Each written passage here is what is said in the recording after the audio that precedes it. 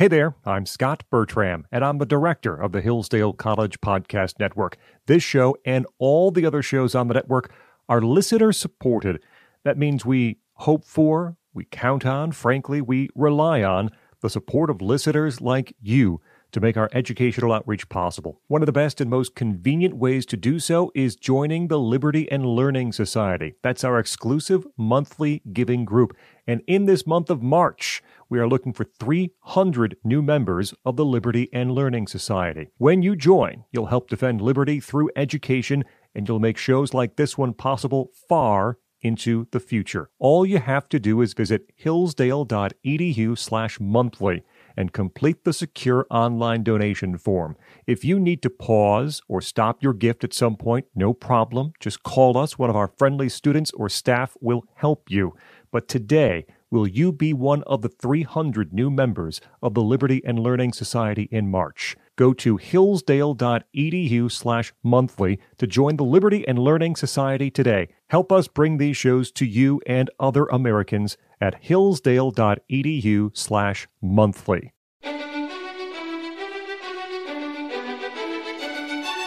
Welcome to Hillsdale College's Classical Education Podcast, bringing you insight into classical education and its unique emphasis on human virtue and moral character, responsible citizenship, content-rich curricula, and teacher-led classrooms. And now your host, Scott Bertram.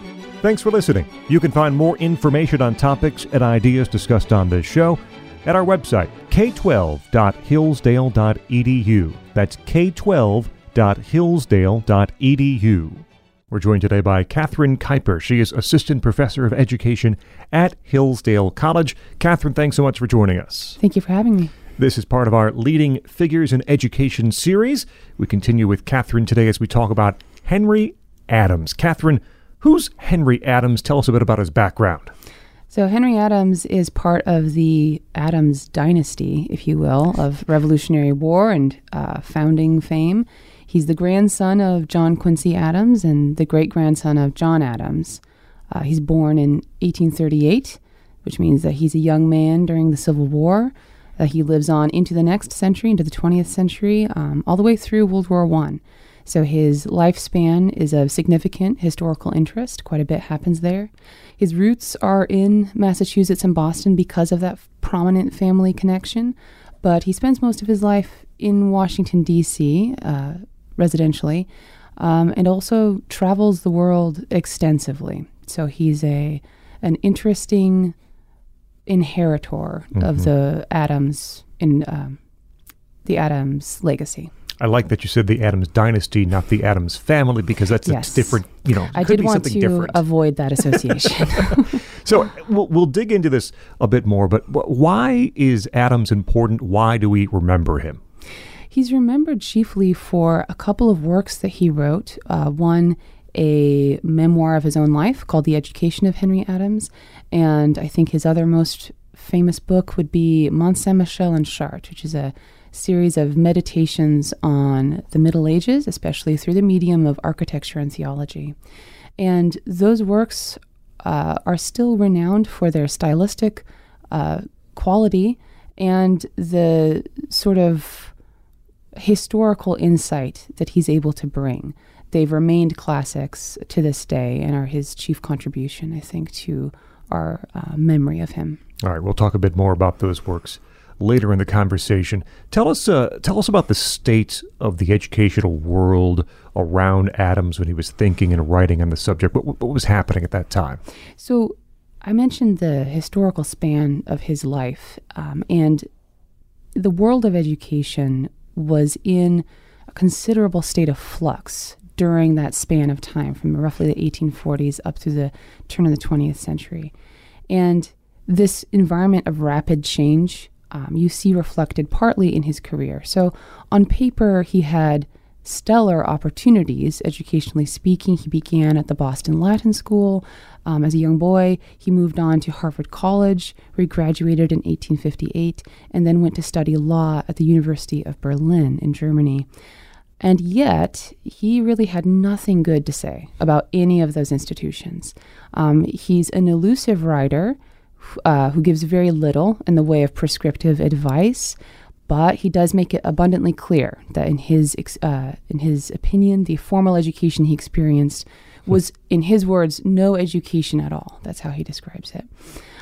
He speaks more highly of what he calls the accidental education he obtained through his travels in Europe, through encounters with art and music, and the occasional political revolutionary. But he found the classical curriculum and forms that were the staple of like grammar school and higher education insufficient and unsatisfactory. Would you say he was influenced by anyone else, or is this largely a product of his life experiences? I think that's exactly it. His writings on education are very idiosyncratic. He's both critical of the general classical curricula, as I mentioned, but he's also unpersuaded by the reforms that someone like Charles Eliot introduces to Harvard in the 1870s.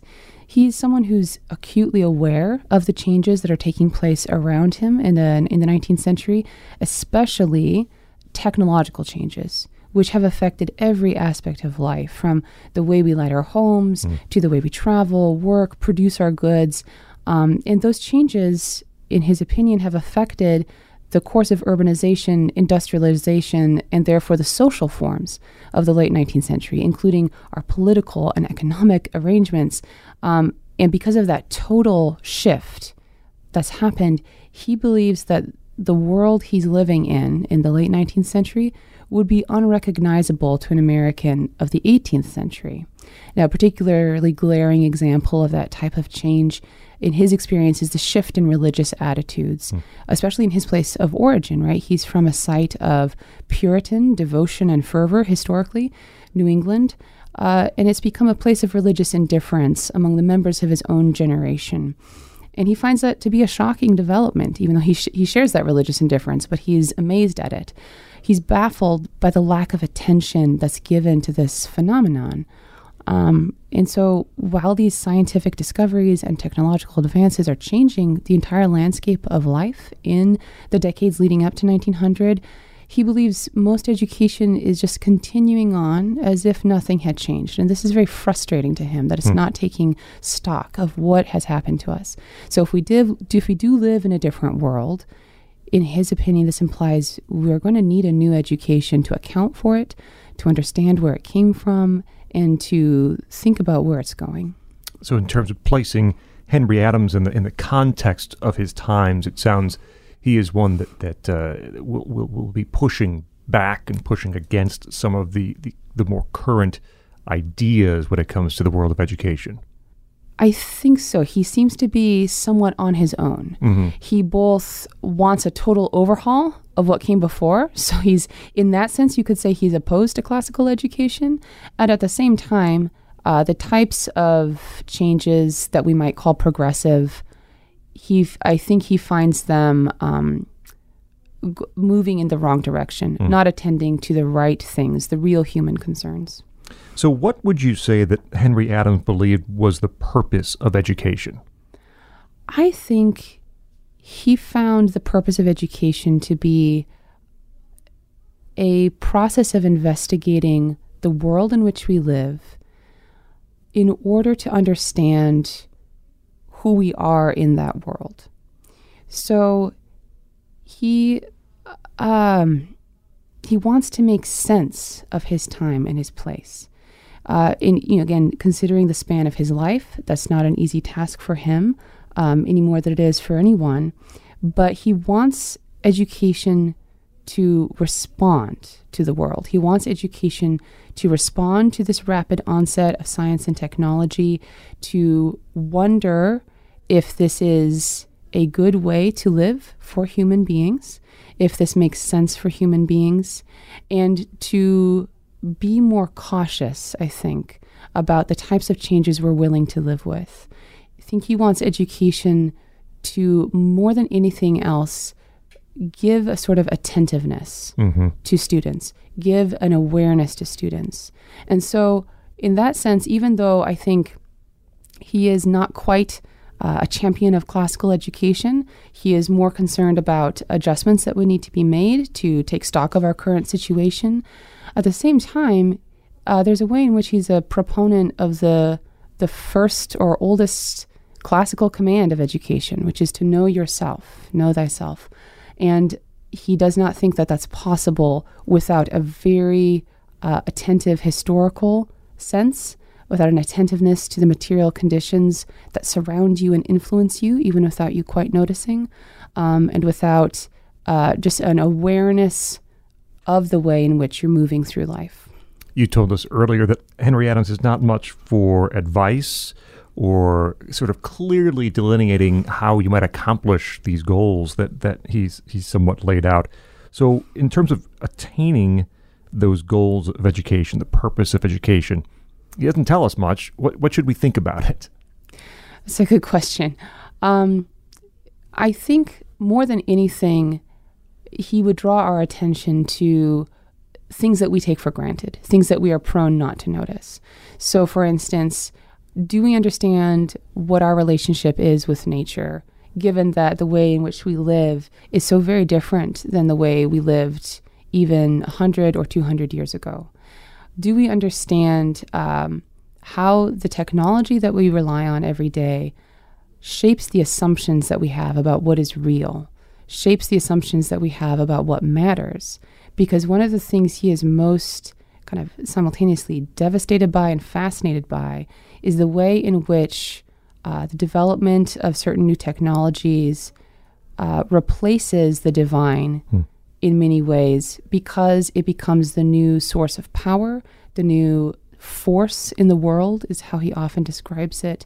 And it imparts a sort of motivation and meaning to lives, which people may not even be aware of, that they are treating some of our technological accidents as definitive motivational forces. So this is something, just a bit of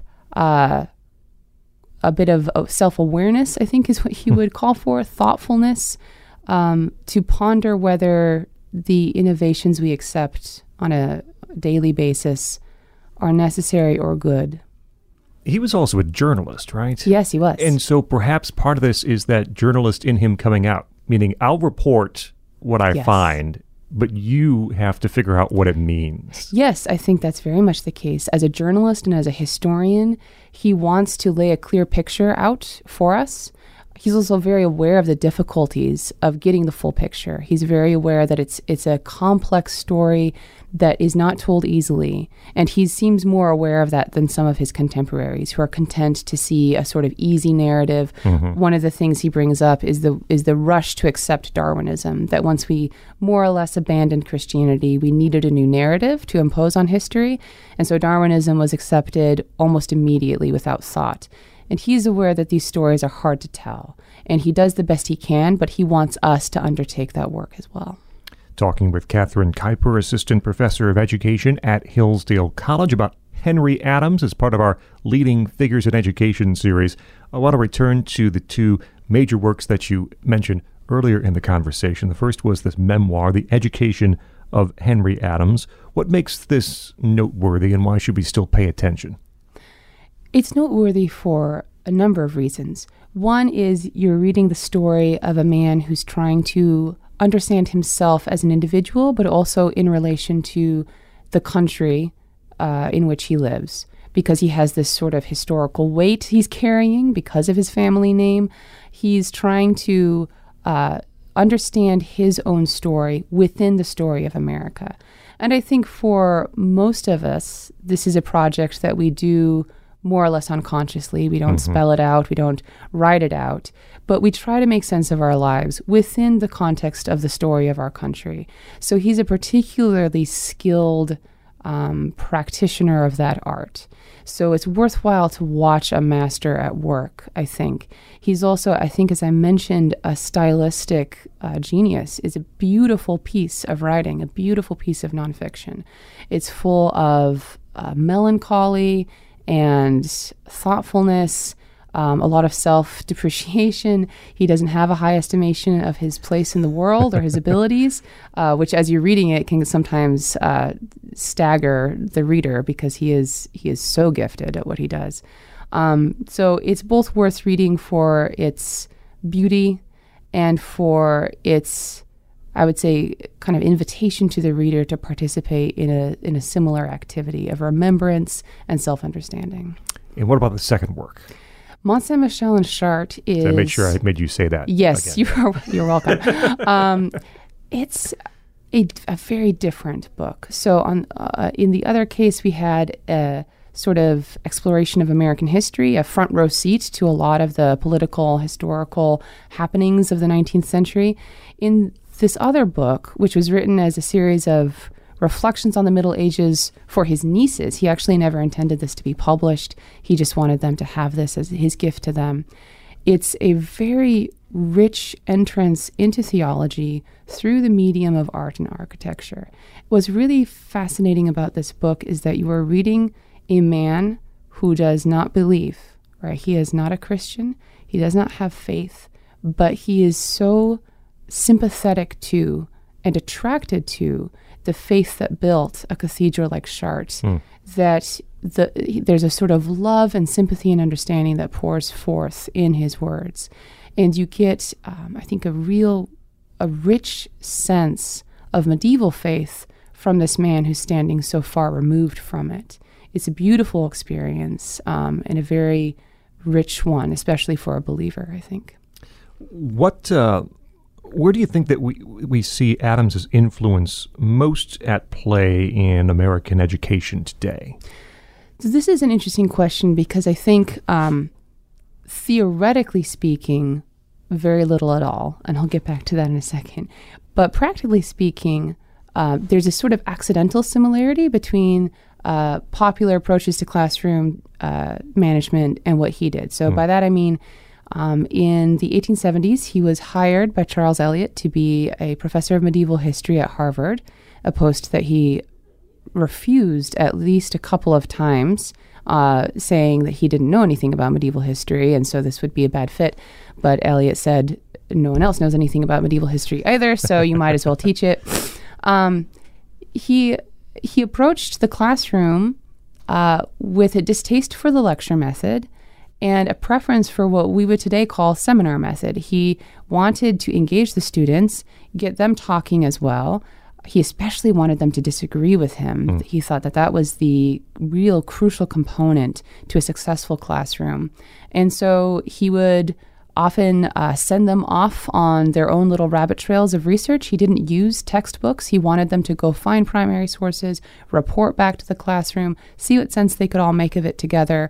And in that sense, I think we could see a lot of similarities with typical classroom practices today. Here at Hillsdale, of course, we prize primary resources in much the same way as a crucial component of learning. We talk about the Socratic method here as a very valuable tool for involving the students in the active learning of the material. And one further note about his approach to the classroom, he often kind of bewailed or bemoaned how large classes were. He said, really, a truly functional classroom would only have 6 students in it because the teacher needs to know them personally. They need to trust each other. There needs to be a real friendship of inquiry and search for the truth. And I think all of those practices resonate today in various ways. So that's more of his practical kind of compatibility with what we do today. Theoretically, though, I think there's a couple of reasons he's not as influential. And one is that he is such a harsh critic of the world that we live in. He is such a harsh critic of technology, of science, of the political and economic forms that we take for granted today, that it can be a little overwhelming or daunting to think what sort of world does he want or does he wish to build, and especially what kind of world could you build with an educational program if you're trying to resist this sort of devolution that he seems to think is happening. The other reason is related to that first, and that is because, remember, he was dissatisfied with classical curriculum, but also dissatisfied with reformers like Eliot. It seems to me that his vision of what needs to happen educationally is such a radical change that it's not something anyone is really prepared to make, right? We're still using the basic sort of forms of class and assessment and assignment and grades that we've been using for many decades, if not centuries at this point. And to disrupt those forms is just it's a bit too revolutionary, a step too far. And I think to satisfy his demands, it would need to be something a bit more on those lines, a bit more radical. We talked previously about the two major works from Henry Adams. Is there anything else that you would recommend to listeners who are looking for further information? Are there any outside sort of summaries of his thoughts that you'd recommend? So there is a very good single volume biography by David S. Brown called The Last Aristocrat, about the improbable life and education of Henry Adams. That's a good resource because it is single volume. Most biographies of Henry Adams are multi-volume. But I would say that I can't think of an entirely reliable summary of his thought, because he is a meandering, circuitous, subtle, ironic thinker. He's hard to pin down. And I've frequently seen people ascribe opinions to him that I thought were clearly not his.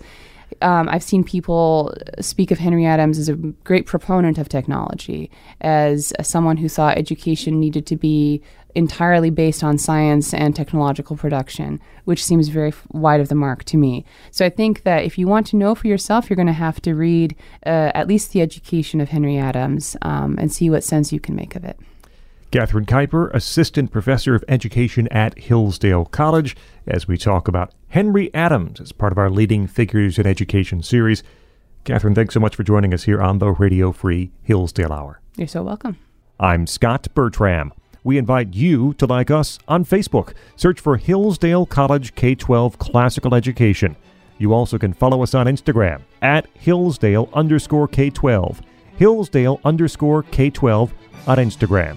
Thank you for listening to the Hillsdale College Classical Education Podcast.